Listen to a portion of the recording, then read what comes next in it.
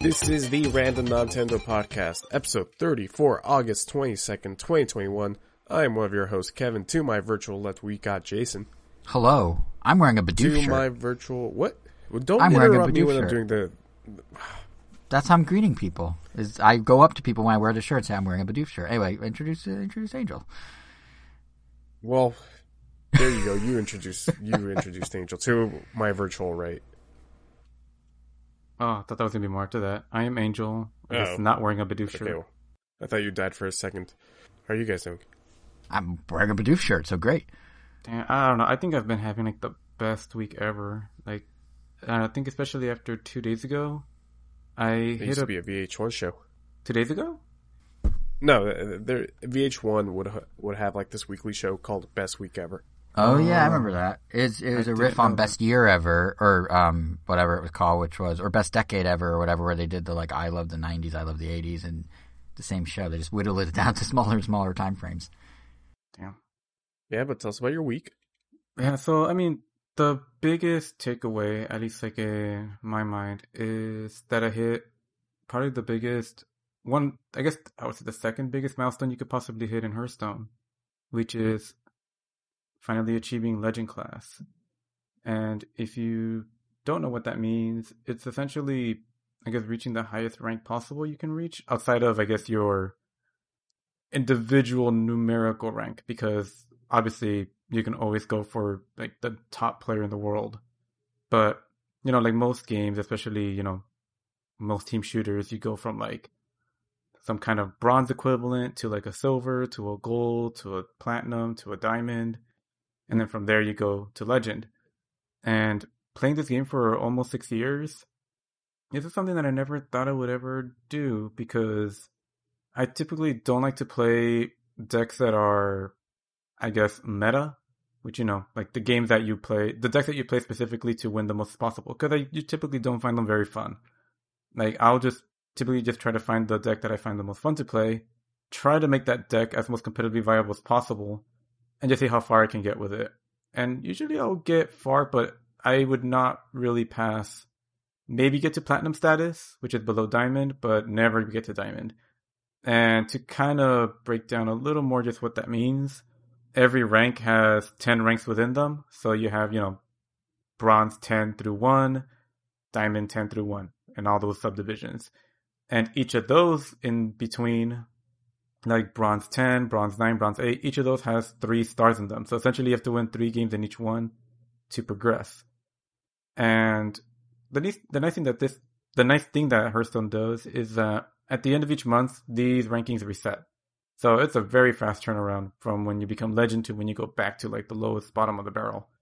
But depending on how high you made it in the last season, you know, they call it a season a month, which, you know, it's not true. It's not what it is, but it is what it is. They give you these stars that essentially speed run you as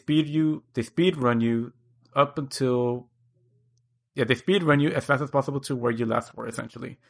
So last season, I think I made it to like Platinum 4, and they gave me like 5 bonus stars that essentially every time I won, I would go up 5 levels. So for every 2 games that I won, I would go up 3 tiers.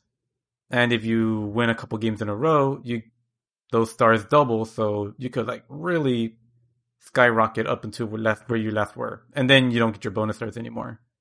But what makes this particularly tough is that when you get to Diamond, specifically Diamond 5, those last 15 games, there is no more win streak bonus. Because when you win at least 3 games in a row, you get double stars, and it's kind of like a safety net. Like if you have the streak going, all right, cool, I could lose 1 game, and I technically I don't lose time. Like I still have that 1 security blanket game. But once you get to Diamond 5 and above, there is no more streak bonus. It's just, you have to win 15 games, essentially consecutively. Because if you lose, you know, you're going back down a tier. And you can only make progress, you know, through winning. There's no safety net. And that takes forever, because these decks at the top, like, for lack of a better term, it feels like no one's having fun. It's like I'm just playing these decks that like don't let you do anything. Because right now there are some decks that they tried nerfing them, but it didn't really help. And to give you a basic example without, over-explaining a card game that no one, if you don't know the rules to it, it's going to mean nothing. But essentially, usually most games are, you do an action, your opponent responds to that action, then you respond to their action, and back and forth. There is a back and forth. The decks that you're playing against at the top, there is no back and forth. You could do whatever you want, and your opponent doesn't really have to acknowledge what you do. They just kind of do their own song and dance for 2 or 3 turns, and then by the 4th and 5th turn, all of a sudden, you're just sitting there while you watch your life points drain, and there's literally nothing you can do about it. So, how did I even get to Legend? I played pretty much the 2 decks that I stick with is a Rogue deck because I love that class, and the Shaman deck. And it just so happened that the Shaman Elemental deck, which is kind of a straightforward play your monsters, nothing too overpowered about it, just play your monsters, attack, be strategic, don't overextend, blah, blah, blah. Like, it just happened to be really good against those top decks. There was still a real pain sometimes, and sometimes I would lose without even getting to touch my opponent. But you have to grind, and sooner or later, I managed to just get lucky.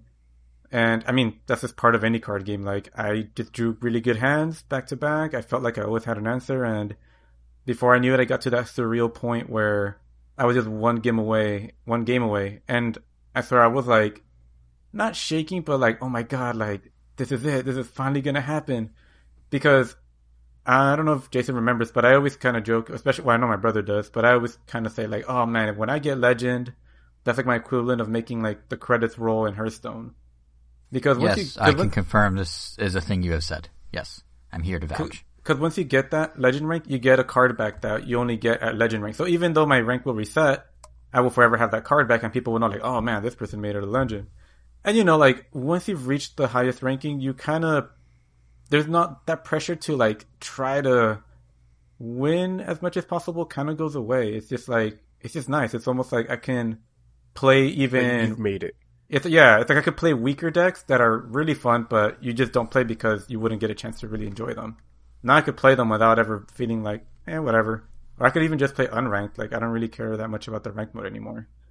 But the funny thing is that I didn't see coming. My brother-in-law just happened to be playing online as well because we're both like really into Hearthstone.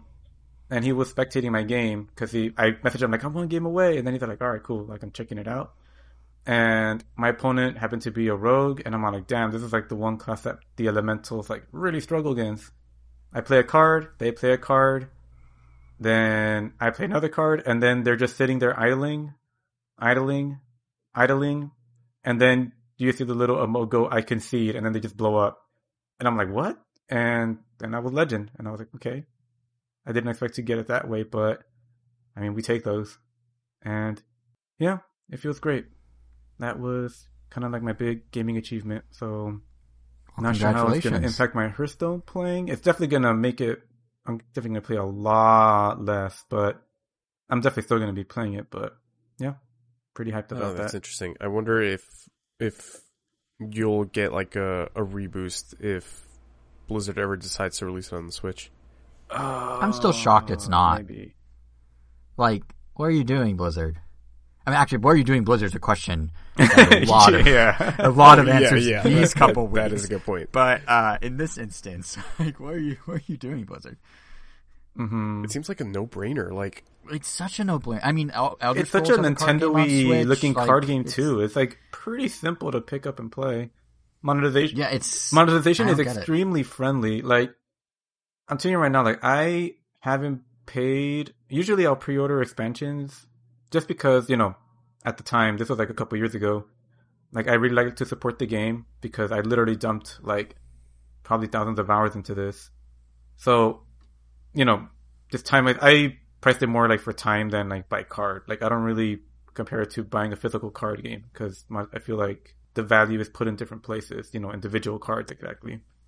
But you could craft cards here if you just disenchant the ones you already have. But point is, I've been making so much in-game currency just because of their new, I guess, the way experience is gained and the way they just give you coins. That usually it'll cost like $80 to get like a pack of 100 cards, which, you know, it's kind of a lot of money. It's definitely more than a typical game you buy on the shelf. But I mean, if you're playing it a ton, I mean, and if that's also kind of the only game you're playing, which I know a lot of people do, like, you know, you're getting your money's worth. But that being said, playing just for free, but just these two classes, just doing the quests every day, like, I easily had more than enough coins to get over 100 cards for free every time a new expansion rolls around.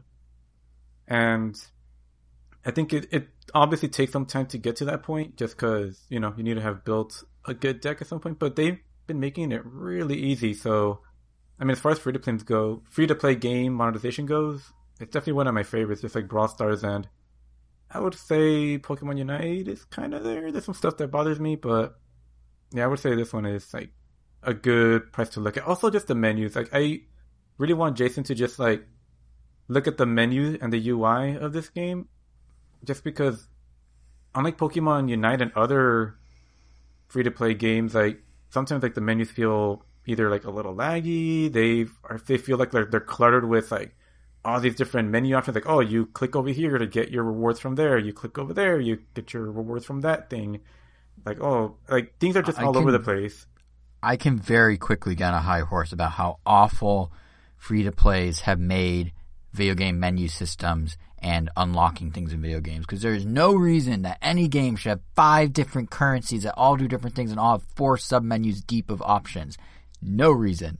Like, if video games are supposed to get more accessible to a broader audience, this is the opposite. And I realize they're sort of training people as they go, so it becomes accessible. But, like, it's insane when you boot up Mario Kart Tour, and it's like, here's 7 menus of different things. It's like, or you boot up any other Mario Kart, it's like 2 options and you play. So, like, it's yeah, I hate the free-to-play menu world that we now live in. Yeah, so much. Which just, like, which is why I speak so highly about Hearthstone, because if you look at the menu, it's so simplistic. Like, there's literally just one type of currency, just coins, which are the ones you get for playing the game. Otherwise, you know, it's real money. There is something called dust, but, like, that isn't even, like, present anywhere in the main menu, because dust is something you get from essentially discarding cards you don't want to use, and you use that dust to craft cards you don't have. But that's, like, in the library menu or whatever. So it's, like, everything is just put away. Like, it was one of the main reasons I was kind of put off by Teppen, the Capcom card game, which is like as close to a like Nintendo card game that I could think of. Because, you know, there's like a Phoenix Wright. There are Phoenix Wright cards. There's like Street Fighter cards. There's Monster Hunter cards. Like, why isn't this like my go-to game? Just because, I don't know, the menus, the menus. There's like 5 different. There's 5 different currencies that are like really annoying, like to figure out like which one is for which. Like, getting packs is kind of like a weird, it feels like I have to figure out the shop menu versus like the main menu versus even how to get into the game. It's like, you know what I think it is? It just dawned on me as we're talking about it. You know what I think the issue is?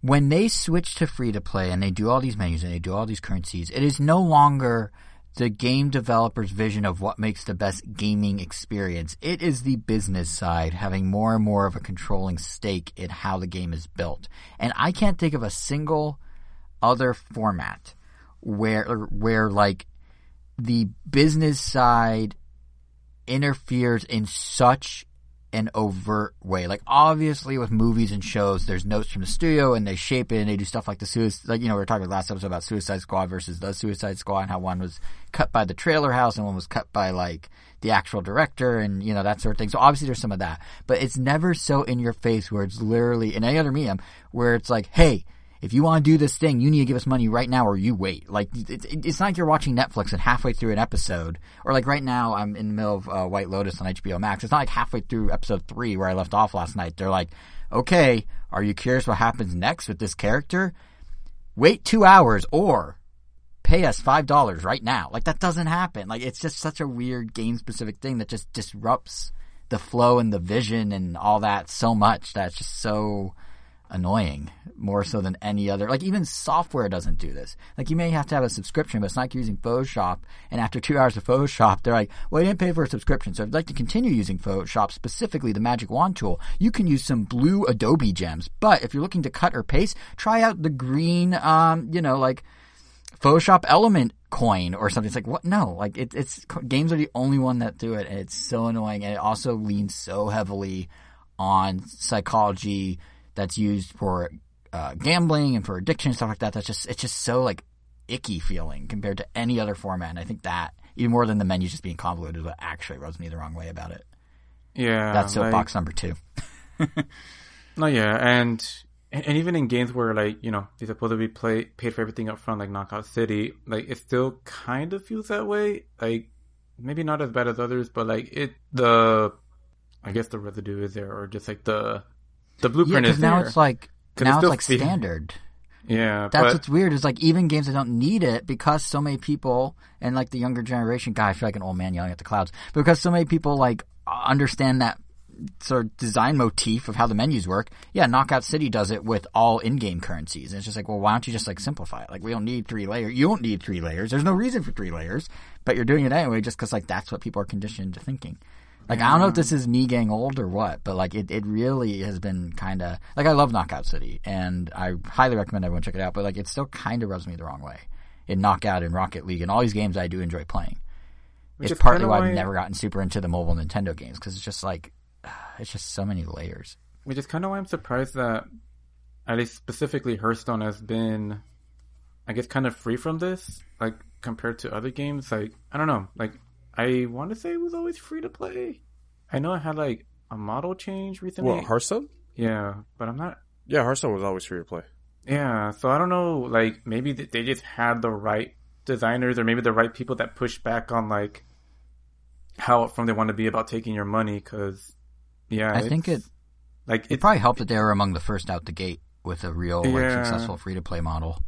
Yeah, so there wasn't necessarily a reason for them to change it, because they had a large user base and they had money flowing, and yeah, because I can't think of another game that comes as close to being as unintrusively, here, just come and have fun, than Hearthstone is.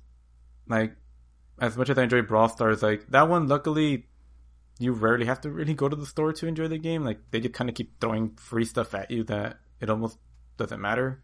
But they do still have, all that currency, all those other things that are kind of annoying. But yeah, happy to hit that milestone. Monetization, cool. Come on, game industry, figure that out. And yeah, well, I guess that was my week.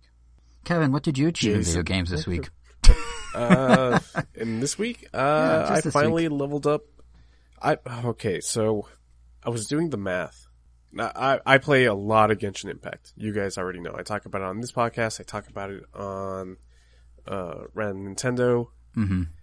I play a lot of Genshin Impact. So we're about to get into some math right now, okay?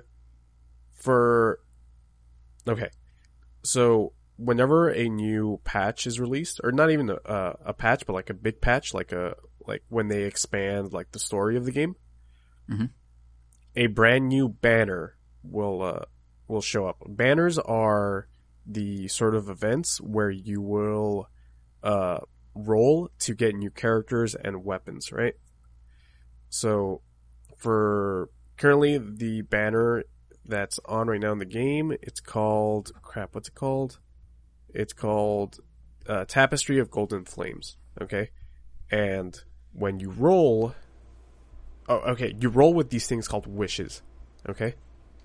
But you could roll 10 wishes at a time, and when you roll 10 wishes at a time, though you have a higher chance of getting the 5-star character.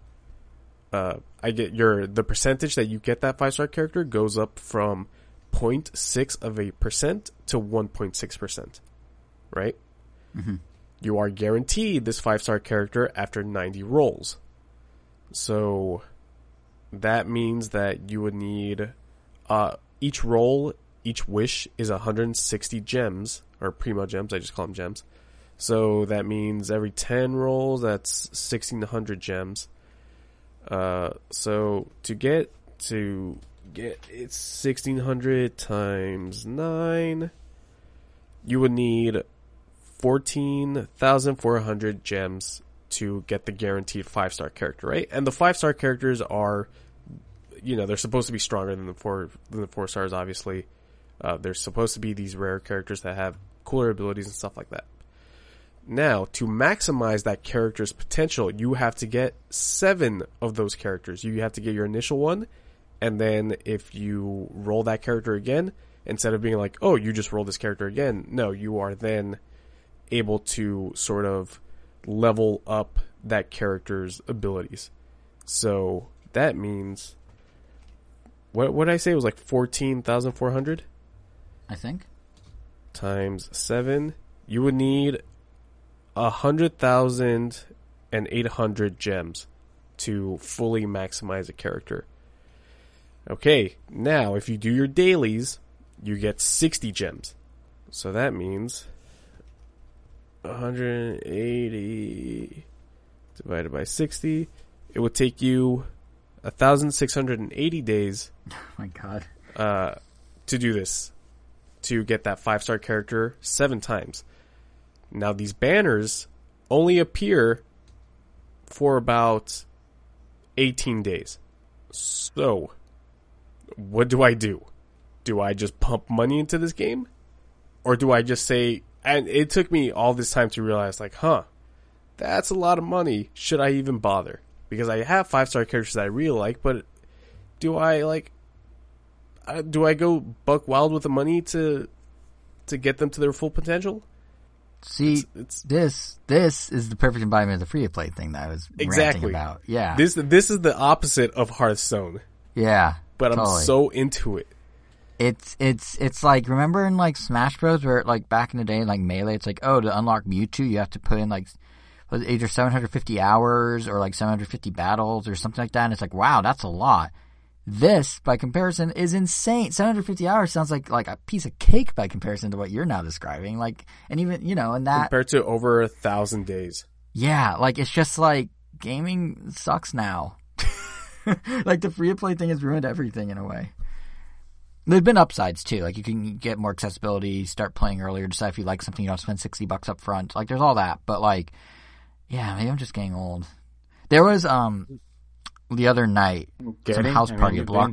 Yeah, okay, but to give a sense of maybe I'm getting old. There was the other night a house party a block over from my apartment, and I happened to be walking by because my car is parked over there. I'm like, what is going on? Like, there's like a step and repeat, and like there's stage lighting in the backyard. I'm like, what is this?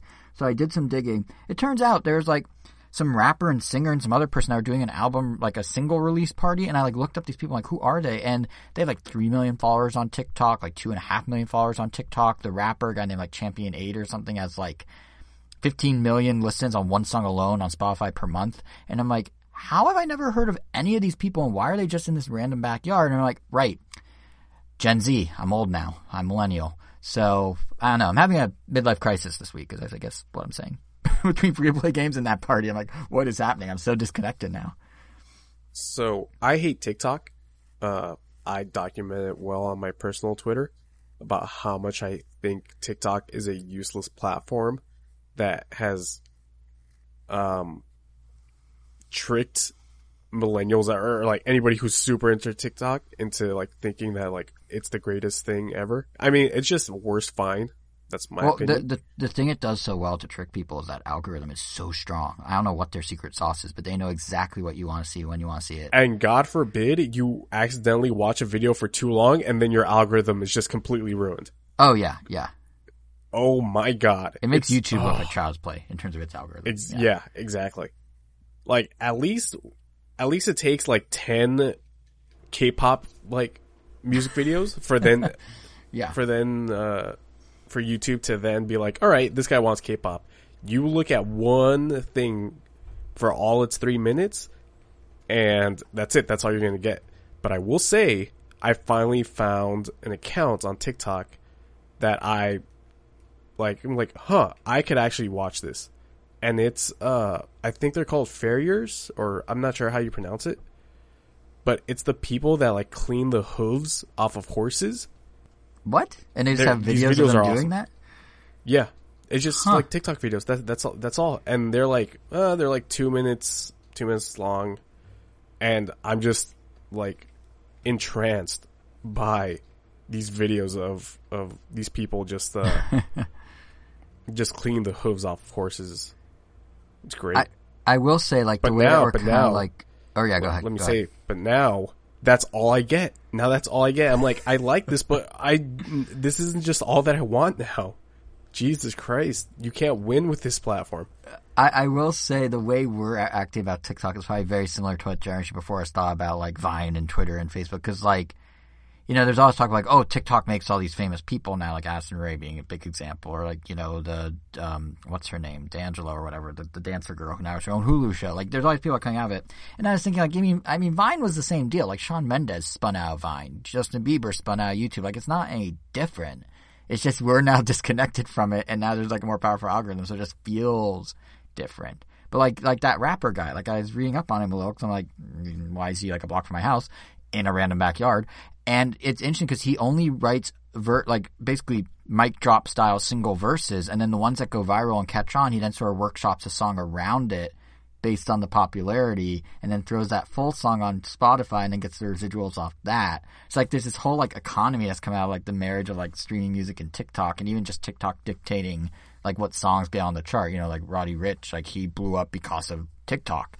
And his like, and even the lyrics of his song, just the opening beat was like all over TikTok, and then he like went on to perform at the Grammys, and now he's like a huge rapper. And yeah, it's just kind of interesting how it's really no different than what we went through. It's just the way that things have kind of shifted. This is the equivalent, but just feels so foreign because we're so removed from it. I don't know. I hate TikTok with a passion. I can't win with that platform. There's definitely concerns about like where that data's going. Oh, I do not care about where my data is going. My data, I have been on the internet for long enough that everybody knows where I live. Oh yeah, I mean yeah, I'm super easy. I just do not care anymore. Like yeah, I should, but like I said, we've been on the internet long enough to that all these companies know where we live. They all know our interests, all that stuff. So at this point, it's just a lost fight, lost cause. Pretty much, yeah. What about you, Jason? What was your week like? I mentioned I'm wearing a Bidoof shirt, right? I think that's my biggest gaming achievement is I'm wearing a Bidoof shirt. Like I haven't done much. I mean, I played the WarioWare demo. That was fun. I'll have impressions of that in a week on around Nintendo. But yeah, no, I haven't done any single great gaming achievement this week except put this shirt on today. So there we go. That's all I've got, really. There we go.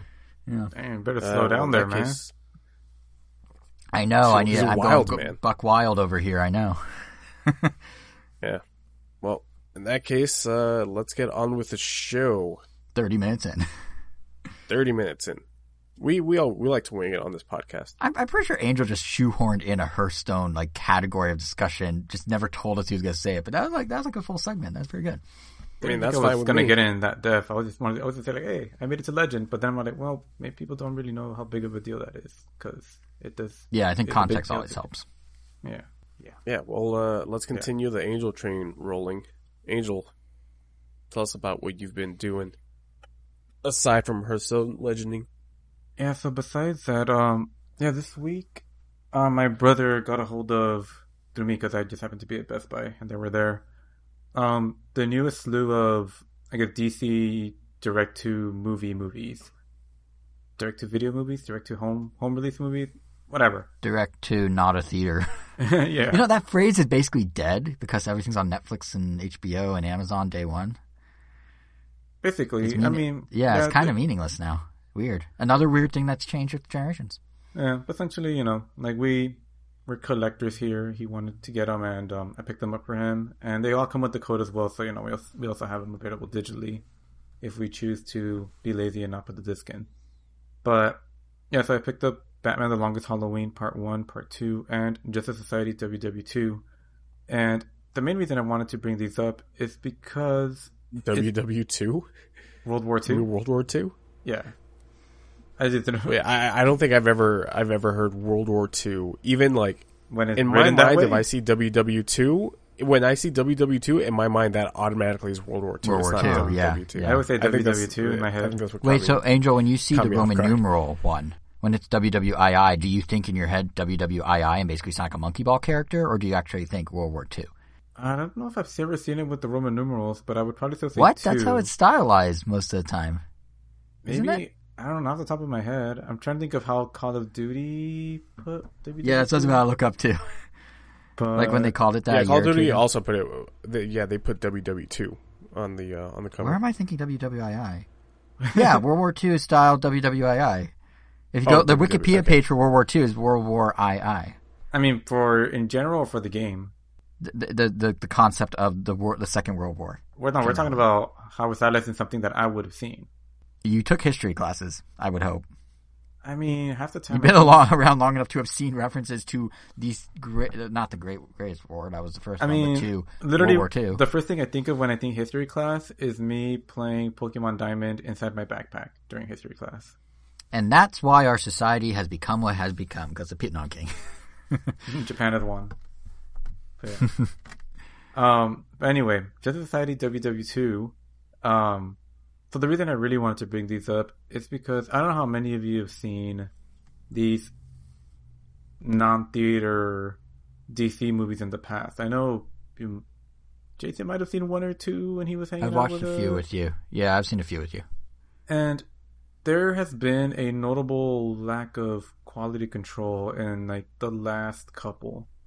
Like some shots look great or fine, but they're either like usually, you know, for these kinds of movies, you want the quality to be somewhere between theatrical and television, which, you know, is kind of getting smaller and smaller as time goes on, at least for like the animated side. Just, you know, technology gets easier to create better quality animation. And sometimes it's not just like the frame count. Sometimes it's just like the quality of the lines or even the CG. Like some CG shows are just starting to look a lot better and better. Although even live action to that point. Like the CG in live action shows is getting better. Yeah, very good point. Like, you know, for shows like The Flash and stuff, like, yeah, there's some enemies that would have looked really silly. Like, you know, probably, I didn't watch any of the older DC shows like Smallville and Arrow, but Arrow's still on. I don't know if, well, no, I think Arrow finished already. Oh, right. Like last year. I guess probably more specifically Smallville. Like, I don't know how often CG was used there, but definitely when I'm thinking of like CG and old shows, maybe like Goosebumps or something. Like, yeah, like things don't really age well. Yeah, that was like 98 though. Exactly, yeah. And we've come a long way from Transformers Beast Wars, but what's it called?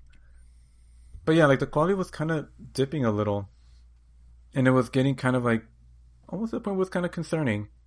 But then, and you could definitely tell like this is, I don't know if they got like a new like art director or someone, but these three movies in particular, and the one we saw just before this, I think it was called like Superman, Man of Tomorrow, like even noticeable by their spine, which all have a new deco.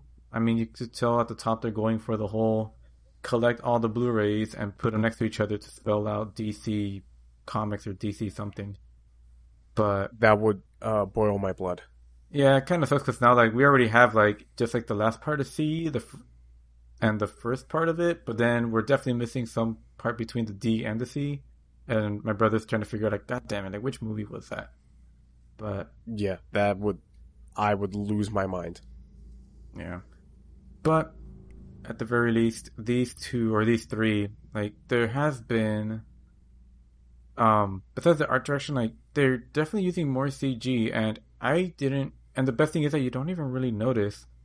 Like for the most part, a lot of the characters for the like right off the bat have really thick outlines, and everything just looks crisp and clean the entire time. Like there never really isn't at any point where something feels cheap. Even like the scenes where people are just talking to each other, like everything just feels better. I don't know, like the cinematography, even just like the quality of like just basic movements. But then the action scenes, like the action scenes that appear in these, like has also been noticeably like you definitely go like, whoa, like I wasn't expecting it to look like this good. Like, I mean, DC movies usually have good fight scenes, but I don't know, something about a simple fight of like Catwoman versus Poison Ivy ended up looking like a climax, even though it was like literally the beginning of the movie. And that was pretty impressive, and it held throughout Longest Halloween 1, 2, and Justice Society. Like, if anything, like the stories, they were good. Like, I enjoyed them. I enjoyed all three of them. Well, I'll just say two of them to make it easy. Longest Halloween and Justice Society. But I think the production values definitely helped elevate it. And that's really cool. But definitely the coolest part was, like I mentioned, the fact that all the character models, at least, we're pretty sure, and in some instances it's kind of obvious, but they're all like CG. And they're just extremely, like, cel shaded and look incredibly flat. Like, they finally figured out how to make, 2D characters out of 3D models, and I'm sure that is why the overall quality of the animation has improved a lot, because, you don't have to redraw the same character over and over again. You can just move this character and just animate it like every third or fourth frame, essentially moving it the same rate you would if you were drawing it, except you don't have to. You're just changing the pose, which is essentially what Spider-Verse did. So it's kind of like that, except because, the models don't look three-dimensional, you don't get that weird... Well, I like the effect, but you don't get that weird stop-motion-y look that Spider-Verse kind of had at times, or most of the time. Actually, all the time, depending on the character, because that was something else they did. But yeah, so I mean, if you're liking these DC movies and felt that the quality was dipping a little, definitely check out these newer ones. I mean, as far as story goes, Longest Halloween is, a Two-Face origin story. And I feel like I've seen another... Oh, we have The Dark Knight, which is another Two-Face origin story. But... Excellent movie. That is all. It's alright. No. It's one of my favorites. How dare you? I still don't think it's a good Batman movie. I think it's a great movie, but you could replace Batman with, like, I don't know, Tom Cruise from the Jack Reacher movies. I mean, you can't. Like, is Jack Reacher going to go in and be like, where is she? Like, he doesn't talk like that. He absolutely can. What are you talking about? It's not a Batman that necessarily has to ask, where is she? But in that voice, yeah, I know. Yeah. It's more of like, I get what you're saying. But yeah, like, this movie follows kind of like a younger Batman. Now you could tell he has the combat down, but he's still kind of figuring out the whole detective side of it. And in a way, Catwoman kind of steals the show from him. She is essentially way more competent and kind of saves his butt a few times. It almost feels like Catwoman is kind of the main character sometimes. And Batman is just kind of there. Not that necessarily really hurts the movie, but it was just kind of like Batman, I guess, has a long way to go. And they definitely didn't shy away from including a ton of villains, and they don't really, try to explain their origins or anything. They do kind of just expect you to either know who they are, but even if you don't know who they are, it doesn't really change much. You just have to know, oh, these are bad guys. They explain what they need to. Like, oh, why is Batman hallucinating? Because of Scarecrow or because of the fear toxin. It just makes you, see spooky stuff. And, and it pretty much centers around, like, it's a murder mystery, which I'm always a fan of. You're always trying to figure out who is the real killer. They present you with a bunch of potential suspects. And up until the end, you're always kind of left guessing who they're going to be.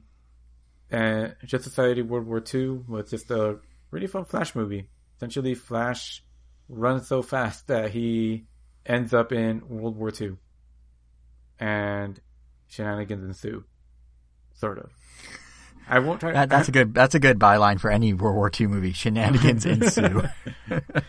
So yeah, because I mean, it's World War II, but with superheroes in a world where their involvement is meant to be secret, and they're just kind of working behind the scenes. But there's also a Flash in this timeline as well. The Joe Garrett, the original Flash, who has definitely been getting has been in the spotlight a lot recently, I feel. But I mean, to my knowledge, it sounds like Flash is more of a driving force of the overarching plots of the DC universe than even Batman and Superman are. Just because, he essentially has the ability to reset the universe when he wants to. And sometimes he did it accidentally. And I think that is actually what the basis of the next live action Flash movie is. It is. I think they're going to do Flashpoint, which is, in a nutshell, Flash versus Professor Zoom. He's the anti-Flash. He's just yellow and red instead of red and yellow. And yeah, he goes back in time and kind of messes with it, whole butterfly effect. It's a whole alternate universe. But I don't know if I mean, it's kind of like Suicide Squad. Like, I watched it just more for the actors and for the fact that it's a DC Universe movie. Because, I mean, I'm definitely more of a fan of the animated ones.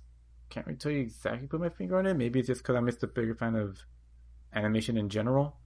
Like, oh, well, I mean, I guess right off the bat, the suspension of disbelief. Like, when you're watching something animated, at least in my opinion, like, I am almost immediately already, I guess, that belief. I am 100% immersed into the world because there's no kind of, nothing can break me away from the fact that, like, oh, this is a movie, then, the fact that it's already animated. So, like, I just see these characters as they are. But when I'm watching, even Suicide Squad, or I don't know, any of the other, or any of the slew of, like, Marvel movies, it's really hard for me sometimes to remind myself that is supposed to be Ant-Man, not Paul Rudd, or that is supposed to be Bloodsport, not Idris Elba. Like, I find myself so many times just seeing, like, oh, this is just a guy acting, pretending to be this guy, instead of it being Bloodsport. Like, I don't know, I have to hit, like, a little reset button, like, every 30 minutes when I watch almost any live-action movie, if I recognize the actors. For a movie like Shang-Chi, just based on the trailer, like, I don't know who any of these people are. And so even the trailer itself was like, oh, I could probably get more into it. But generally... But I don't know. I was going to say, this explains a lot about you, because you always, when you're talking about actors, reference their other roles. So you always are looking at an actor based on their acting history, not what they are in the moment. So it actually makes a lot of sense. Yeah, because remember that episode of this very non-Nintendo, or I guess it's Quarantine Chronicles at the time, where we were trying to describe an actor, and we went through like 12 different roles they had, and you got half of them wrong, but like you couldn't just like name the actor and be like, oh, they were this and this thing. You're like, oh, I know this person because I know them as this and this other thing, and then this other thing and this other thing, and there's like this whole like daisy chain in your head of how you associate people versus just the character in the movie. Yeah, because when it comes to animated films, like, even like, Tom Hanks, and like, Tom Hanks, yeah, does kind of sound like Woody. Like, that is kind of his speaking voice, but he does a little bit more to it. But I didn't really know who Tom Hanks was when the first Toy Story came out. Like, when I saw that character, it's like, that is Woody. He is, quote unquote, like a living, breathing character. Like, there was no association to any actor, and that's kind of how I feel about almost every animated movie I ever watch, good or bad. Like, these characters are those characters. But so the voices don't change anything for you? Sometimes it only does when we get to theatrical, like certain theatrical, like adaptations. Like when it's an original story or some things like that. Like, I don't know, like even like a lot of the characters in, say, like Spider-Verse, some of them are well known. Like, Peter B. Parker was the dude from Jake Girl Johnson. Next Door, New Girl. Next Door. But I didn't know who that was, so like he was just Peter B. Parker to me. But I could think of. I'm trying to think of an example where, all right, Nick Cage.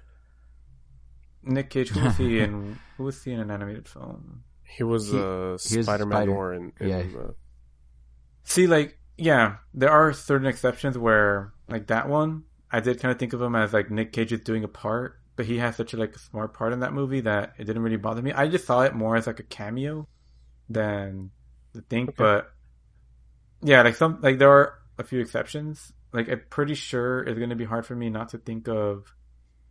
Well, I don't know, maybe, but it's definitely easier for me to think of, like, Knuckles is going to be Idris Elba. I wonder how much of Idris Elba I'm going to keep thinking, like, oh, this is Idris Elba, or it's going to be Knuckles.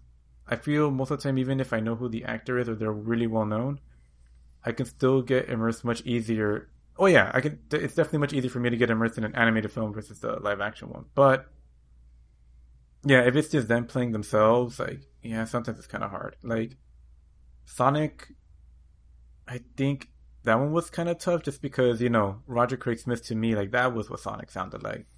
And then when we got, I forgot his name, Ben Schwartz. Ben Schwartz. Did you call him Bidoof? No, I said the dude. I said Bidoof. I was like, what? The dude from Parks and Rec. Yes, among many other things, but yes.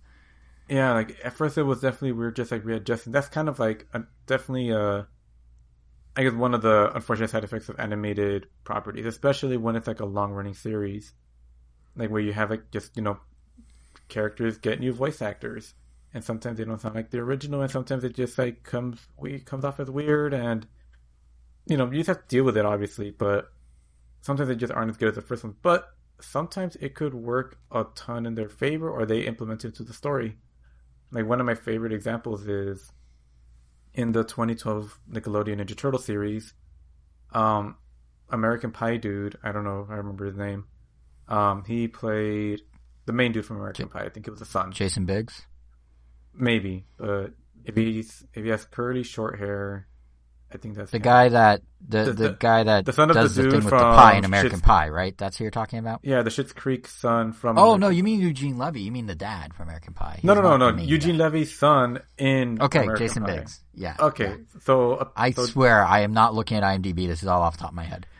So this Jason Biggs was the voice of Leonardo for the first couple seasons, but at some point he left the Turtles. I don't know why. I don't know if it was good or bad reasons, but he left it, and he was replaced with.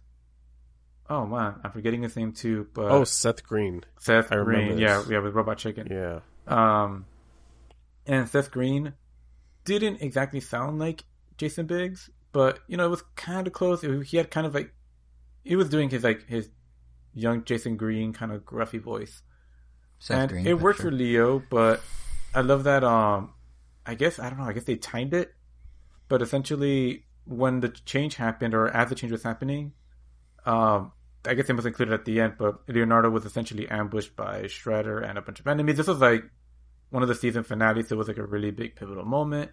Leonardo was almost killed. He actually got I guess at the end, what happened, Leonardo, actually got slashed in the throat at the end. And then he was kind of silent for an episode or two. And then when they're woods, and then when his voice finally healed, it was now Seth Green's voice. And then the other characters were like, whoa, you sound a little different. And then oh yeah, or whatever, or just him trying to recover and just still being a little traumatized. But stuff like that. It's it keeps the immersion. It's wow, it works. It doesn't drop a beat. It's not as jarring when I don't know, main character like Gumball goes through 3 different voices because it's supposed to be a little kid, but kids can't sound like themselves for more than a couple years if they're around their 10s or 11s or 12s. And if a show goes long enough, you have to go through a couple because of puberty. Unless, you also age up the character. But that's not going to happen for a lot of these perpetually youngins. But, yeah. So that's my thoughts on those DC universes and I think the animation in general. To your point, I think the only time that bothers me when an actor switches is in a live action where they full on, and they don't do this as much anymore because it becomes too obvious, but they full on swap out the actor. So it's the same character in a sitcom or whatever, but the person is physically different. That's the only time this sort of thing bothers me. Voices I can take, but Fresh Prince of Bel-Air? Yeah, that's probably the most egregious example. But there's been others. Yeah, but sometimes they kind of have to, and they have to work with. That's the most egregious one for me. But I know, didn't they have? It's the one that comes to mind. It, and they threw him out of the house with oh, Mrs. Banks, you look different, and then they just threw him out or something. Yeah. But, to your point about Tom Hanks and Woody, have I ever told the story on the podcast of my Tom Hanks Woody voice experience? It's not that exciting of a story. It's just really cool in the moment. Oh, then we might as well skip it then. It's not that exciting. Wow. Okay. Next topic. Never presses it, but it's not that exciting. Well, I don't want to get people's hopes up. That's something cool. But basically, I was at a restaurant in Beverly Hills, and it was a birthday dinner for me, but it was also Mother's Day weekend, and Tom Hanks and his family were there for Mother's Day, presumably. Which means, yes, his son Chet, the dumb one that's always saying stupid things on Instagram, he was also there. But anyway, Tom Hanks was chasing his grandson around the restaurant while they were either waiting to be seated or something, and he was doing it in the Woody voice. So I, in real time, was hearing him switch between Tom Hanks and Woody and Tom Hanks. And it was actually kind of cool. You're right, it is a small difference, but it's there. And it's kind of just cool to, see Woody in the flesh in a way, running around. But yeah, you hear it without looking at him, and I'm sure you could imagine Woody being there. It's kind of magical. Pretty much. This is why I love animation cool. so much. Yeah. But yeah. I mean, like when if I we're doing saw- random celebrity stories, Seth Green once took a selfie with me and sent it to his friend, and I don't know why to this day. It was at Comic-Con, it was at a Didn't we- signing, and he's like, let's take a selfie, and he literally texted it. I was like, I'm sending it to my friend. I'm like, why, why me? Okay. So. That two selfies you took with Maybe me. it was Didn't we for, also like, a take website one thing for or ice something. cream or something? Yeah, but we took it on our phones. He took the selfie on his phone and sent it to his friend at the signing, which is strange. I think he was like trying to tell his friend, I can't talk right now. And his friend's like, oh yeah, sure. And he's like, no, really, look. And he like took a picture of me. He was like, see, I'm at a signing. And the friend's like, oh, he's hanging out with Jason. Damn. He's right. He can't talk. Exactly. Because Jason will be talking so nonstop, he won't get a chance to talk. Yeah. But yeah, so I'm somewhere in Seth, right. Seth Green's camera roll is my point. To this day, probably. Maybe. Maybe. All right. Next on the docket. So I just learned that docket isn't a real word, but you've absolutely heard that, right? I've Yeah, heard it. yeah. I Docket. think it's like a colloquial thing. Yeah. It might be But I don't- a but yeah, European apparently it's not a thing, because I word. think I've heard it more with people with an accent. Docket. Like docket? Oh, Like, it's let's say what's next on the docket. Oh, no. Like, they still say docket, but... Yeah. Wait, it's not a real word? I mean, it has to exist. No, Pretty it's sure not it's a a real word. word. So, I mean, Jason? Come on. You on should- working Apple's on it. dictionary, Working on it. Apple's dictionary, docket is not a word. Well, I mean, Apple Like doesn't DOCKET? decide... Wait, hold wouldn't know on. how to Maybe it's because spell I it. was.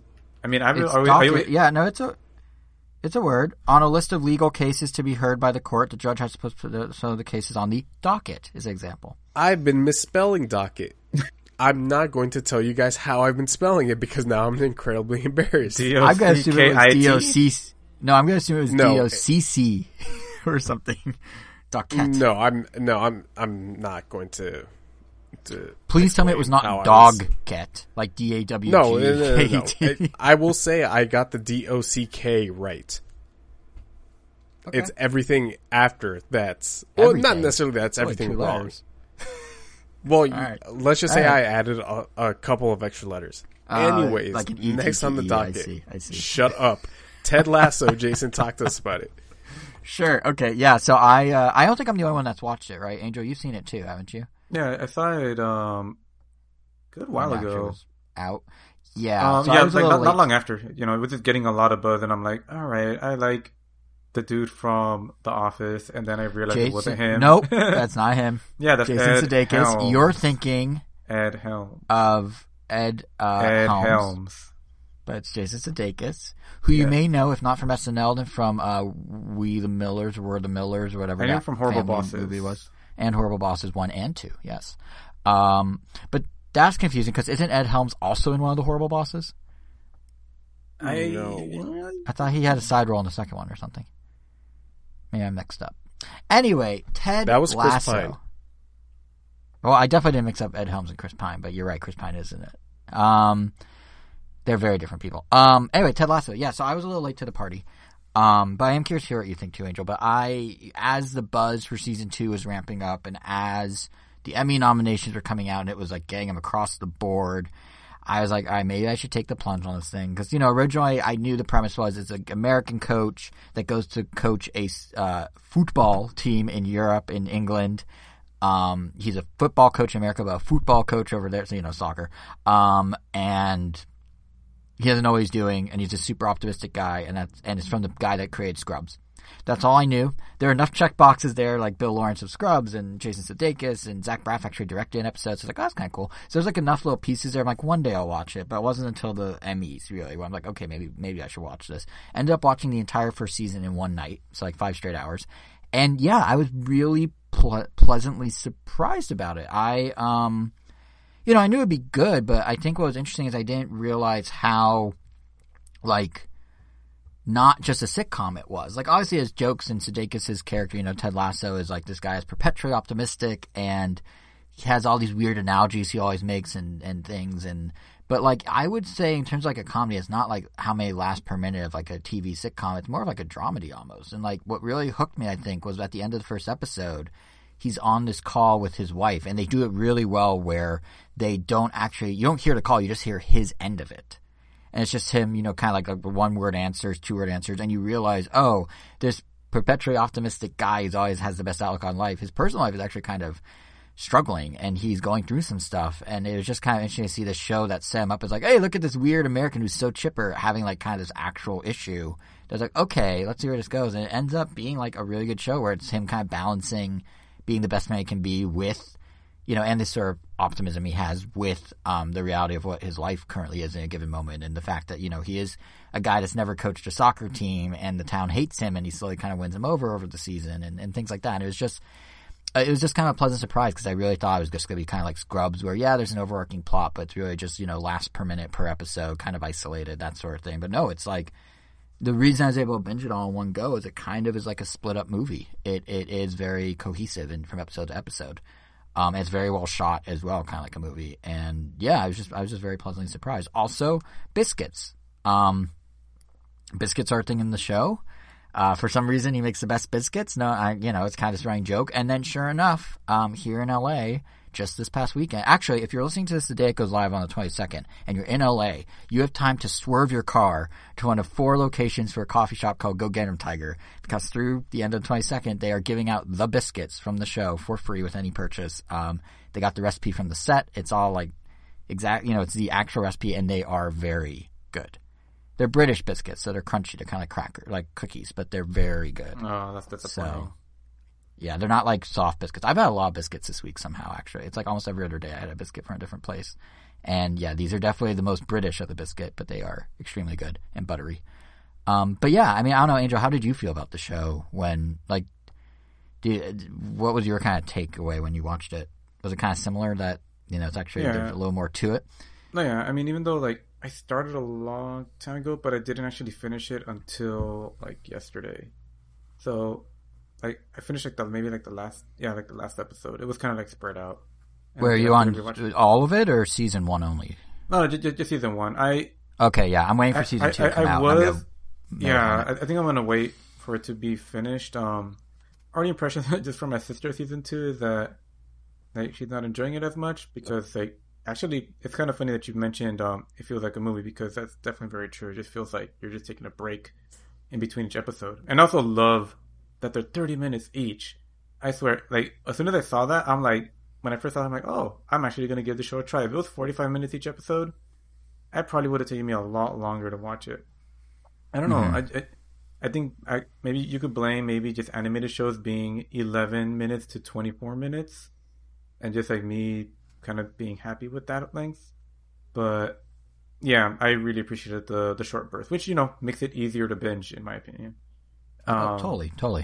But yeah, my sister, her early impression so far has just been, it's like, oh, everything feels kind of a little segmented and it kind of feels like we're going into fillers. And I'm like, oh, it's kind of interesting. I think I do wonder, like, if they originally planned to have more of this season. Because, I mean, the show is based on, if I'm not mistaken, a character from a series of SportsCenter ads. Like, Ted Lasso is this kind of one-note silly character that ESPN did with Sudeikis, like, either SportsCenter or during commenting of, like, college football or something. And then they turned it into a show, which right away you're like, I mean, you know, Geico tried turning their Cavemen into a show on ABC and that tanked hard. But I do wonder if, you know, when they made the show, like, all right, let's just tell one story and we'll get where we can. And then it took off so much that they're like, oh, I guess we're telling another story. You know, it's very much, I wonder if it's very much like Stranger Things, where originally it was supposed to be an anthology series, but season 1 did so well that now here we are with season 4 next year, same cast of characters still. So I am curious when season 2's done being released and I watch it once, if it's going to be cohesive in the end, or if it really is going to feel like, oh, they were scrapping together a new plot. I also did appreciate I did like the fact that it was more of a dramedy than just like a regular sitcom. I don't know who I heard it from like a long time ago, but I think people were saying like it was like from the same wheelhouse as, you know, like Parks and Rec and those kind of things. And I don't know if I was ready to necessarily jump into a show like that, but you know, it takes its time. It's not slow though. It feels like a lot happens in each episode. It's like it feels like you're making a lot of progress, and the cast is also pretty great. Like, you have a lot of very jarring personalities, like, you know, like the something Tart, the soccer player. Oh, Jeremy Tart. Yeah, Jeremy kind of Tart. Pompous, like, you know, he thinks he's the coolest because he's the best player, and he like literally reminds me of Jason, which is funny. What? And then you have Roy, who's kind of like on the opposite end. He's like, very aggressive, but like I guess like aggressively, I don't know, I guess feels true to his morals and like trying to get people to do the right thing, even if like he was the it guy. He just kind of grew out of it in the sense of he was the it guy, when he was younger. Now he's kind of like the old standby, like the good, He passed his prime, but he kind of like has the insight that comes with it. Yeah. And then, and even like Ted Lasso's like really close friend Coach, I also really like his character. He kind of reminds me of like, he gives me like Ron Swanson vibes, but he's not like a this is my way kind of dude. He's like that guy that I feel like you think is going to be like a tough, intimidating person, but he's like, if you get to know him, like, oh, he's a very chill, like sweet dude that, I don't know, kind of wacky in his own way, but he definitely, he can look very stern and serious when he needs to be. And yeah, I remember like in the first episode thinking like, oh, I don't know if I'm gonna like necessarily like a lot of these characters, like the Keeley or the head woman. Right, Keeley being, for those at home, the girlfriend, at least when you start series, the girlfriend of Jeremy Tart, and she's kind of this model and social media influencer, and they make her out to initially like she's gonna be kind of this vapid, like she definitely model feels like social the media most like influencer. Yeah, like her, she has the most growth probably. Yeah, but like her initially, like she felt like she was kind of ripped straight out of a sitcom, but but then like the personalities end up kind of working for the show. Like I was kind of worried at first, like when some of these personalities came out, that it was going to be like, the tone of the show feels a little more serious than some of these characters. But then it just kind of worked. Like even like Nathan, I thought was a great character. Even Ted Lasso himself, like his overly positive attitude was never grating. Like I mean, I like really positive characters. Like I kind of think of him as like, for those of you that watch anime, like a human Tanjiro. Like the main character from Demon Slayer. Like, no matter what you tell him, he just looks at like the nice side of things, even if people are literally calling him like all these slurs and obscenity and whatever. But yeah. And I think that's kind of the show's strength is like there's always, like in some level you could argue SpongeBob is sort of similar inside SpongeBob. Like, his whole world is like weird and bizarre and people like, or can be jerks to him and take advantage of him, but he's still like very positive. Yeah. Like Ted Lasso is kind of like SpongeBob in like a more like traditional setting and a little more grounded. But and it just works. It works surprisingly well. You do start to notice that they lean on a lot of like kind of tropey things with Ted. Like in the later on in the series, you start to realize, he's gonna make an analogy here. Oh, here comes a weird analogy again. Like it becomes a little like he has some like go-to moves, but it just works. Yeah. The whole show, I feel like it's fitting that Apple ended up with it because it feels like such like an Apple, like obviously they just bid it on this show and got it, but like it feels so Apple because you have this guy whose entire outlook on life is just trying to make everyone around him's life better, which is Apple's kind of like corporate motto, sort of. Like they want to improve everyone's lives, and this guy's trying to do that. Like even if he's getting. Even if he himself is in a bad situation, he seems more interested in helping those around him lift each other up than lift himself up, So there's that, which just kind of felt like, it's like if Apple had a human, it would be Ted Lasso. And then even just the way it's shot, like we were talking about, it looks like a movie, but like this thing is such, even though they're just on a soccer pitch, this thing is such a showcase for like the shots are in like 4K and HDR and they all look really crisp and vibrant and nice. And you're just walking around the office or like out on the field or something with the, characters. But like it has that kind of Apple-y, like, we're going to make this look so fancy and use the fanciest technology to do it, even though it's just kind of a basic setting.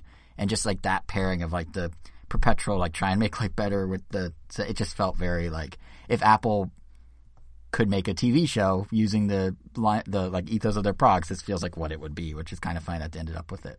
Because I think this was already in development before they took it, so it just kind of lined up versus them like shaping it. You know what I mean? But it is kind of funny that it worked out that way. Who's the creative team behind this? So the guy from Scrubs, Bill Lawrence, is the creator. Yeah, interesting. Yeah, and Zach Braff actually directed the second episode, and is now Emmy nominated for that. There's actually a really cool shot, and this is what I mean, and I think probably Angel was getting at too, about how it's sort of like a movie, is there's this great shot that you wouldn't see in a normal multicam sitcom or anything, where I think it's the second episode, maybe one of the ones I think Zach Braff directed, and anyway, the head, without spoiling anything too much, the owner of the team is in the tabloids for some reasons, and she goes in with Ted for their first press conference with the press, and the press sort of pivot to start asking her about the tabloid story. And they do this thing where, like, they have all the questions coming at her, and they're kind of like fading out the sound, and they're shooting it from the back of her head. So you just see the flash bulbs of the cameras going off, and then they sort of show, like, a bit of her, like, lip quiver, kind of from, like, a 2/3 angle maybe, with the flashes going off, and then she just takes a second, closes her eyes, breathes, and then just carries on like it's no big deal. But just like that sequence of shots is not something you'd see in a sitcom on TV. Like, that's like a movie. And it's kind of cool that, you know, a show like Ted Lasso, which is 30-minute episodes, a dramedy, but still like kind of pitched as a, you know, standard comedy, does like that sort of stuff. And there's other examples of that throughout the show where it's just kind of like, oh wow, they actually like put some like thought into how they're shooting this, and it's going a little beyond just a standard sitcom, which is cool. So yeah, but yeah, it's Bill Lawrence and company. Yeah, I don't think I'll ever honestly watch this. Maybe because I need some not conflict in my life, but I have heard that this show is almost a little too wholesome. It can be, which again is kind of weirdly fitting for Apple because they too try and be too wholesome sometimes. But yeah, it definitely it definitely is like a very like uplifting, positive, like. Literally, they have a sign in the locker room that says "believe," and that feels like the model of the show is just like, if you believe in yourself, like, you guys can do it. Like, it's okay. Like, we can get through this. Which again is such like perfect pairing with Apple because their whole thing is like, you can do anything. Like, our products can help you achieve your own goals, and it's just like, okay, like it you know, you don't hear like Android phones being like, hey, if you just believe in yourself and have this cool phone, like things will happen. But like that's Apple, so it's fitting they have the show. But it's funny how yeah, no, go ahead. I was gonna say it is funny how like, you know, when you watch like a Sony movie, it's almost like more blaring or like, oh, they obviously have a Sony phone. Like, I don't know, like phones that stand out more when it's like, you know, from another company, but like, you know, because so many people just have Apple phones. Like I forget that like, oh, this is an Apple show. That's why he's using a MacBook or whatever. But like, I don't give it a second thought when compared to. Oh, I totally did. When comparing to, like, I don't know, when I was watching even like Spider-Verse and like the headphones were Sony headphones, like it just felt like product placement. But I don't know, I guess it's because, at least to me, like, you know, iPhones are so common ground. I just didn't. I think what stood out to me wasn't that people were using it. Because, yeah, that's the other side of this being an Apple production. Is there's Apple stuff everywhere. And it's not just like the ethos of Apple in the show. It's like Apple is in the show. And yeah, no, there's definitely a lot of phones. I think you're right that because iPhones are kind of ubiquitous, relatively speaking, and so many shows use them as like a cultural thing. Like, hey, we have like our characters using iPhones, like Blue Bubbles all the way, you know. But yeah, no, I did notice that they would do some shots, and this is probably where Apple intervened a little. Like, they do shots where characters like carrying their phone, but they be carrying it in just the right way, where like they show off like how many cameras it has on the back and what color they have, and no one's using cases and, you know, stuff like. Except Ted Lasso, I think he has like a sturdy case because he has to be out on the field. But for the most part, all the execs like are walking around with like normal. Jasons. Yeah, exactly. Which, you know, caseless life is the best life. But yeah, I did definitely notice the phones. And what I actually noticed is, so I did watch the first episode of season 2 before deciding to wait for all of them. And sure enough, every single character upgraded their phone to the latest iPhone.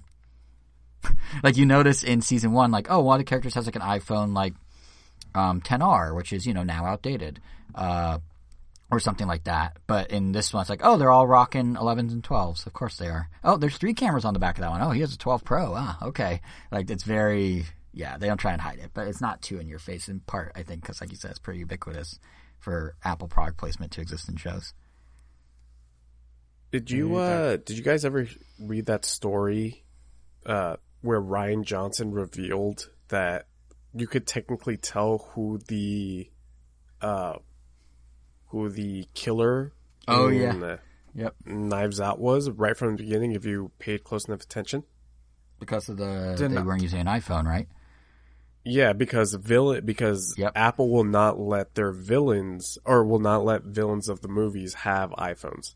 So I think, spoiler alert for Knives Out, skip about 20 seconds ahead, but Chris Evans is the only one in that movie that doesn't use an iPhone. Yeah, it's Apple's very. So I mean, he's the villain. Wait, so why not mix it up and have some good guys use an iPhone then, or with it like Apple was like, no, you have to make it very clear that they're the villain because they're not using an iPhone. I don't think it's something. I think it's more the cultural thing. Like iPhones, I'm going to be honest, and I'm sorry to Android users out there that are listening. iPhones have a cultural presence that Android doesn't. It's the same as iPods. Like when, if you watch a show from 2004 or 6, like everyone has the white earbuds. Everyone has that white cord going through their shirt collar down to their pocket or whatever. Like it's ubiquitous. It's just a thing. It's a trendy thing. It's the same way MacBooks are the computer of choice unless Microsoft's paying them to use the Surface or whatever. It's just there is this cultural cachet that comes with having iPhones. And I think I don't want to say it says something about the character if they don't have one because it doesn't, but there is definitely like shows prefer Apple, at least currently because it's the company. It's the same as like, right, if you look at like shows that have different gaming systems in them, for a while when the Wii was big, there were Wiis everywhere. Like you'd see the Wii remote reference like in someone's living room just on the table. And then like after the Wii was dead, it was a lot of PlayStation controllers. And now you're starting to see like Switch. Like I mentioned, I was watching White Lotus. One of the main characters has a Switch and it's very prominent throughout like 3 episodes in a row. And I know that like Mayor of Easttown, which is another HBO show, also has a Switch very prominently shown. And you see it like Brooklyn Nine-Nine makes multiple jokes about the Switch. In fact, the premiere was last week. They made 3 Nintendo jokes in 2 episodes, in the same hour of episodes. Like it's, they kind of just follow what the cultural trends are. So if the iPhone's the it phone, the movies will do it as much as they can. If the Switch is the it console, you see it pop up in shows as much as possible, like that sort of thing. So, yeah, that's probably why they decide, you know what, we need this family to have iPhones because like that's what families have. Unless they can't legally because they can't be villains or whatever. That's my guess anyway. Yeah. Well, that's Ted Lasso. Yeah. And Apple. Moving on to something incredibly not wholesome. The final rebuild of Evangelion. This is where weebs come in. And if you're not a weeb, you can get out. The final rebuild of Evangelion movie is finally out on, here in America. It's, I forget what they call it in English. I think it's called, oh, excuse me, I had to mute myself for a second there. I've been coughing a lot today. The final movie is called Evangelion 3.0 plus 1.0 Thrice Upon a Time. Is it Angel? Did Square Enix write that title? Yeah, that's why I put it in the notes. Neon Genesis 358/2 Birth by Sleep Days. What you originally had was even more confusing because originally you wrote Sega Genesis. That's what I was wrote. Like Sega Genesis Emancipation, but I spelled Emancipation wrong. Just because Neon Genesis. Was that supposed to be? Oh, yeah, because it's Neon Genesis Evangelion. That made more sense now. Yeah, I was super confused. I was like, wait, Sega has an anime? But okay, anyway, continue.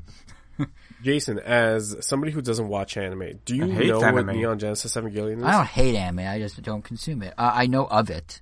I couldn't tell you anything about it except I know the name, and I feel like a lot of the outfits in it are like white and black, slightly future tech looking, if I remember correctly. Is that right? You're not. You get the right idea. It's how would you explain it, Angel? Because I feel like if we call it a mech show, it does a disservice to the show. Yeah, kind of like how you can technically call Attack on Titan a mech show, but anyway, how would I call it a mech show? I guess maybe, but like, because it basically is. If you know what mech shows kind of play out, I guess they're just no actual mechs. They're fleshy mechs. It serves the same purpose. Oh, okay. Wait, what do you? Wait, to a degree, yeah. Okay, fine. Yeah, they have fleshy mechs. I think we have our episode title, boys. Fleshy mechs. Yeah, but how would you? It's pretty much about, I guess, humans fighting the angel threat with their own weapons, and the father wants to recruit his 13-year-old son to pilot one of these weapons to fight the alien, the Angel Menace. But he's a 13-year-old kid. That's not going to be the most wholesome experience for a young lad. And that's kind of where the conflict kind of starts with, revealing and more, layers coming undone. There's a whole, I guess, like theme about relationships and how they can be both liberating and, I guess, damaging to a person, and why like some people are just like afraid of forming new ones. but ultimately, you want to live your best life. Might have gone a little further in, but in a nutshell, yeah. Humans versus Angels. Yeah, it absolutely starts. It absolutely starts as a mech show, and then halfway through production, the creator suffered like a mental breakdown, and then the latter half of the original run, Neon Genesis Evangelion, became sort of like a character study with some mechs thrown in there. And so, in the mid 2000s, he decided to essentially, I guess we'll just use the word rebuild, since that's what that new series is called, rebuild the series as sort of like a reimagining remake of the original series. The first movie, I believe, came out in 2008 or 2007, one of those years. And it was almost like a direct adaptation of the first, I believe, like 6 episodes. But then with the second movie, it like very, very, it diverges from that original story like crazy. I was like in the middle of seeing the second movie, because all these movies are on Amazon now, in Japanese and dubbed, and in a bunch of different other languages too.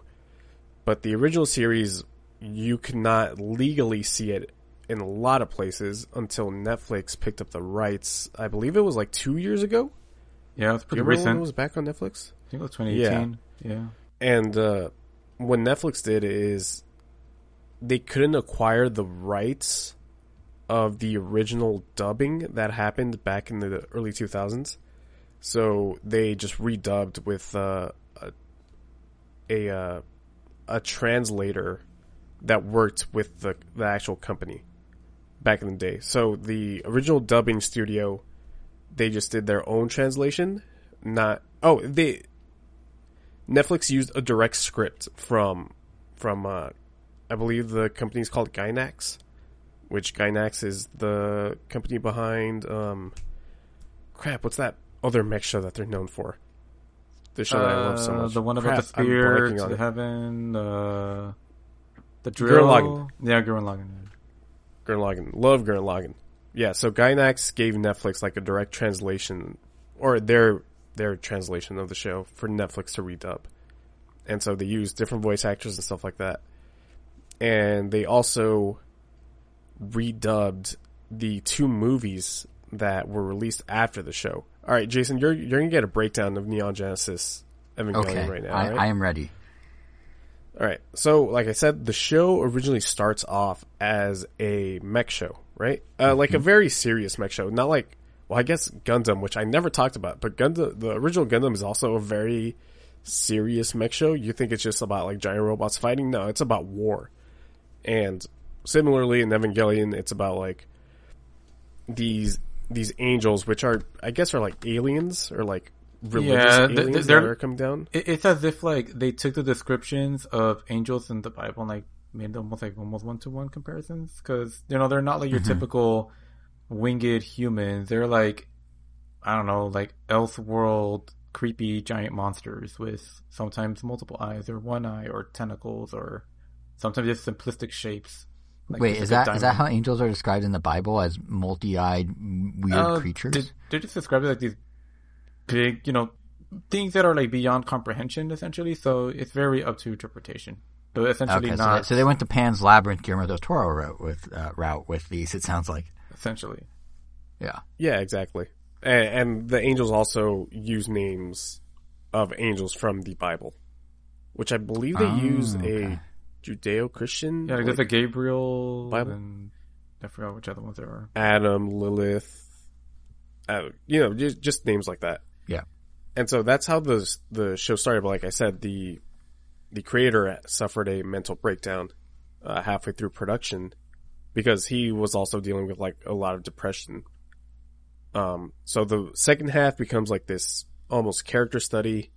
And then the last 2 episodes, I think it's 23 or 24 or 25 and 26, are like there's no mech fighting. There's no like real conclusion. It's all about the inner turmoil that these characters like have gone through. And so it was very controversial. Well, Angel, you've seen the original series, correct? Yeah, that's all I've seen. Just the original 20-something episodes and the 2 movies. Okay, so what did you think of those last 2 episodes? Because our friend of ours, Kevin Montenegro, he finally decided to watch Evangelion, and I remember when he finally got to those last 2 episodes, he asked me, "What the hell was that?" It was definitely different, but I still got like a sense of satisfaction from it. Like if it ended like literally right there just like that, I think I would have still been happy because like ultimately even if like Shinji doesn't, you know, we don't know if his life did it turn out well or not, but he did Shinji finally being the main character. he did finally get like he did achieve like that final like bit of mental growth where he finally learns to accept himself and try to move forward with it, which is kind of like like you were saying, like is what the whole character study was about at the end. It became much more about the drama between him and his dad and him and just like forming a relationship with other people in general. And I felt like that had like, you know, it had a conclusion and kind of like, I guess Asuka and, I forgot the other character's name, Blue Girl. Ray. Yeah, Ray. Oh, that's right. Of course it's Ray. And her creepy smile from that one episode. Yeah, like, I kind of wish like we knew, I guess, had more development with them, but as far as like Shinji goes, it's like, alright, I was kind of satisfied with his arc. Because there was an arc, it wasn't, you know, bombastic in the action side, how like the first couple episodes were, because it does kind of feel like, whoa, I mean, if we're getting some crazy scenes like this halfway through, I wonder how it's going to end, but then it ends nothing like that. I could see a lot of, yeah, I mean, yeah, I could definitely see why people were really upset with it, but I already, you know, by the time I saw it in 2018, so I already knew, I knew about the whole, like, oh, they're running out of budget, some scenes at the end looked like they were literally drawn with Sharpie and like highlighter crayons and stuff like that, but it doesn't end up coming off as cheap, it almost comes out like an extremely experimental, like, art house, like, abstract movie, and it was just so different that it was still, like, I still found it interesting. But, you know, now we have the rebuild, which, you know, may be what people were more looking for. But... Well, not necessarily the rebuild, but specifically the 2 movies. Oh, yeah, the movie, yeah. Isn't that supposed to, like, directly answer that? It's like, the first movie is literally, like, a recap of the series, which I would not recommend watching it if you had not seen the series. Like, don't treat it as a substitute, because it jumps all over the place. It was definitely nice as a recap. It's like, okay, I remember this now, because it was definitely a while when I finished the show and I watched Death Squared, or whatever it's called. Yeah, Neon Genesis Evangelion Death Squared. Or, no, it's called True Death Squared. Oh, there you go. These names. Can't forget the True. Yeah, and after watching it, like, I felt like, alright, I think I remember just about all the main beats and everything that it showed. And then I watched the movie, and it was like, oh man, this was kind of like the animated climax of Comet that I was expecting. Like, Jesus. Like, some of the scenes in that movie. And, you know, the whole, like, Fata parade. Are you talking about End of Evangelion? Yeah, the End of Evangelion. Okay, so yeah, and that End of Evangelion was essentially... The what? The Fantascene. Orange Fanta? The Fantascene. Orange Fanta? Wait, like Wanna Fanta? Like, don't you wanna Orange Fanta everywhere? Yeah, now I remember. Yeah, so End of Evangelion was essentially made to... It's weird because I feel like they have said that episodes 25 and 26 of the original release are canon, but I think they've also said that End of Evangelion isn't, not that it's necessarily canon, but it's complementary, but that it isn't not canon. Did I just confuse you guys? Yeah. Because I think I confused myself. I stunned myself in confusion there. It isn't not canon, but it's also... It's It isn't not canon, canon, but that episodes 25 and 26 are canon. Wait, so they carved out a couple episodes that these are no longer canon, but everything around it is? No. The original 2 episodes are canon. Okay. But this other set of... Well, this movie, which are essentially supposed to be... episodes 25 and 26. I see what you're saying. They're not saying that those aren't canon. I thought I saw what you're saying, but I think I now no longer see what you said. Crap. Well, anyways. And when did you see End of Evangelion, Angel? Maybe last month. Okay, yeah. It's So pretty I decent. finally got around to seeing it because I remember our friend Matthew. He was the one that introduced me to Evangelion. How long ago was it? We were probably in high school. I was probably like in ninth grade when I originally saw the show. And that was before End of Evangelion ever came out here in the States. So then this was the first time that I actually saw it. I saw the first Rebuild movie before I saw End of Evangelion. Like that was the disparity between the releases, the time disparity between releases that I saw the movie. And well, now I guess I gotta ask you, do you prefer End of Evangelion over 25 and 26?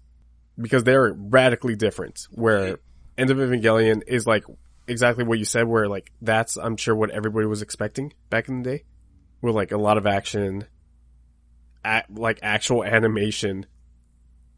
I feel like I can't really prefer one over the other because, like I said, like the conclusion, or I guess like the wrap up with, I guess, Shinji's psyche that we got in 25 and 26. I feel like I didn't get that in End of Evangelion. That was more of like let's tie up the loose ends, because like, yeah, like a lot of things were left up in the air. But You don't think so? in 25 and 26?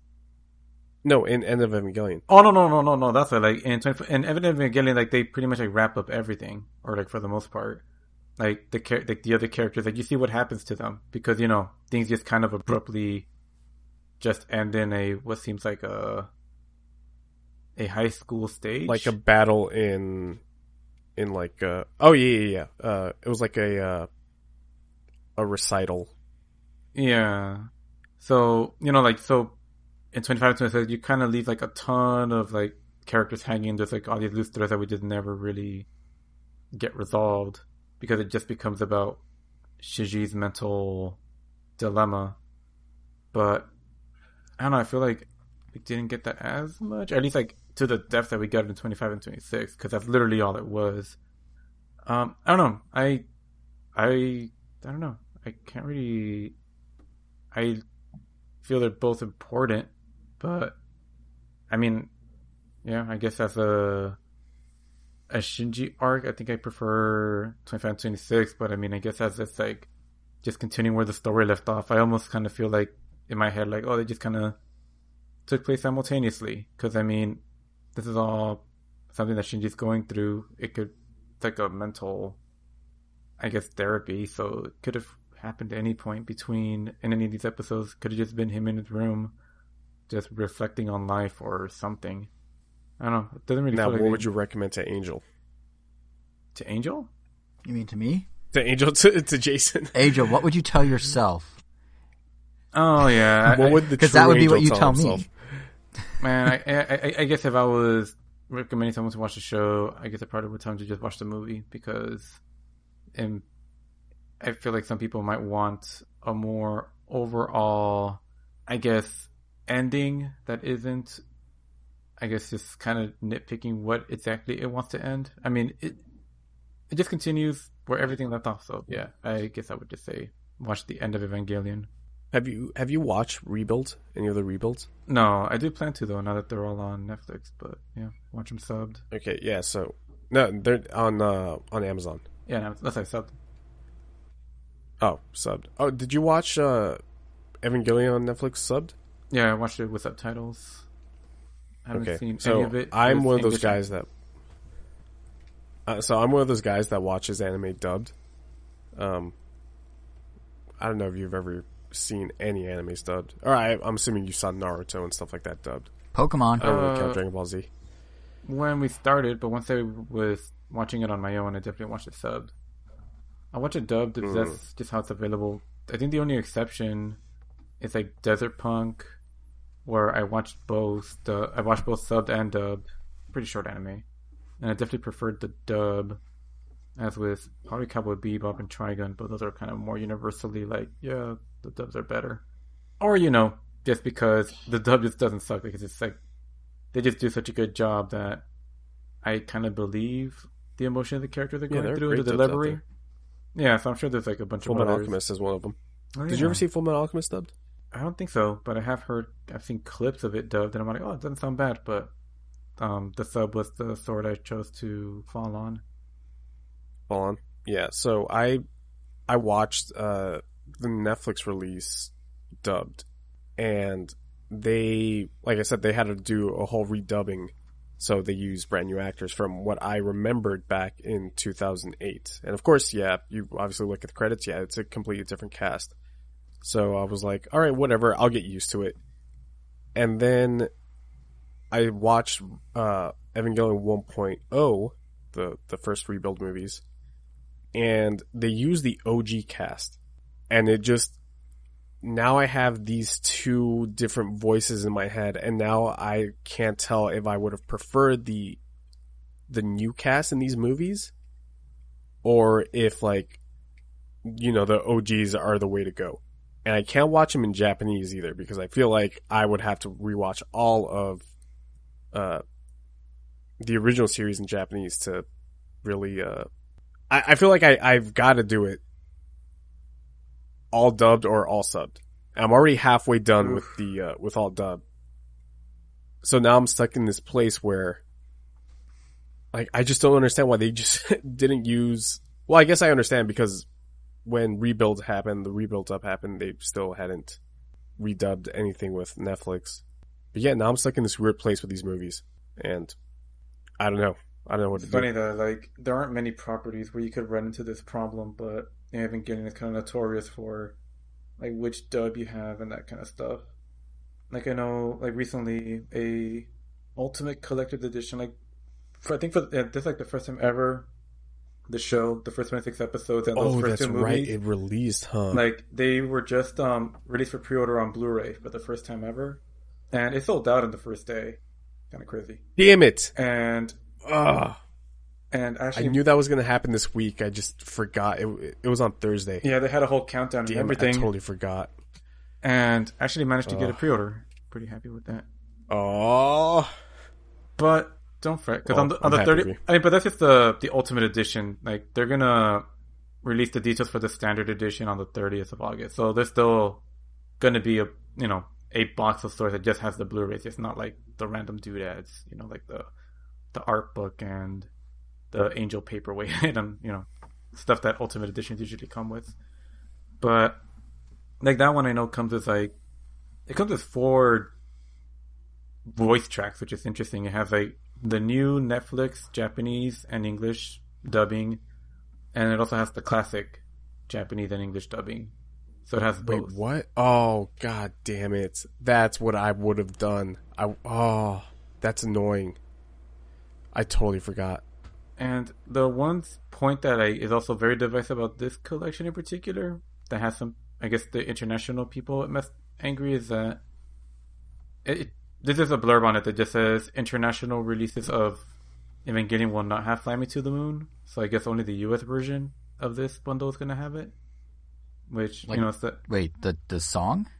There's an end credits theme called Fly Me to the Moon that plays at the end of each episode of the original version. But the Netflix version, I guess, didn't have the rights to play that song.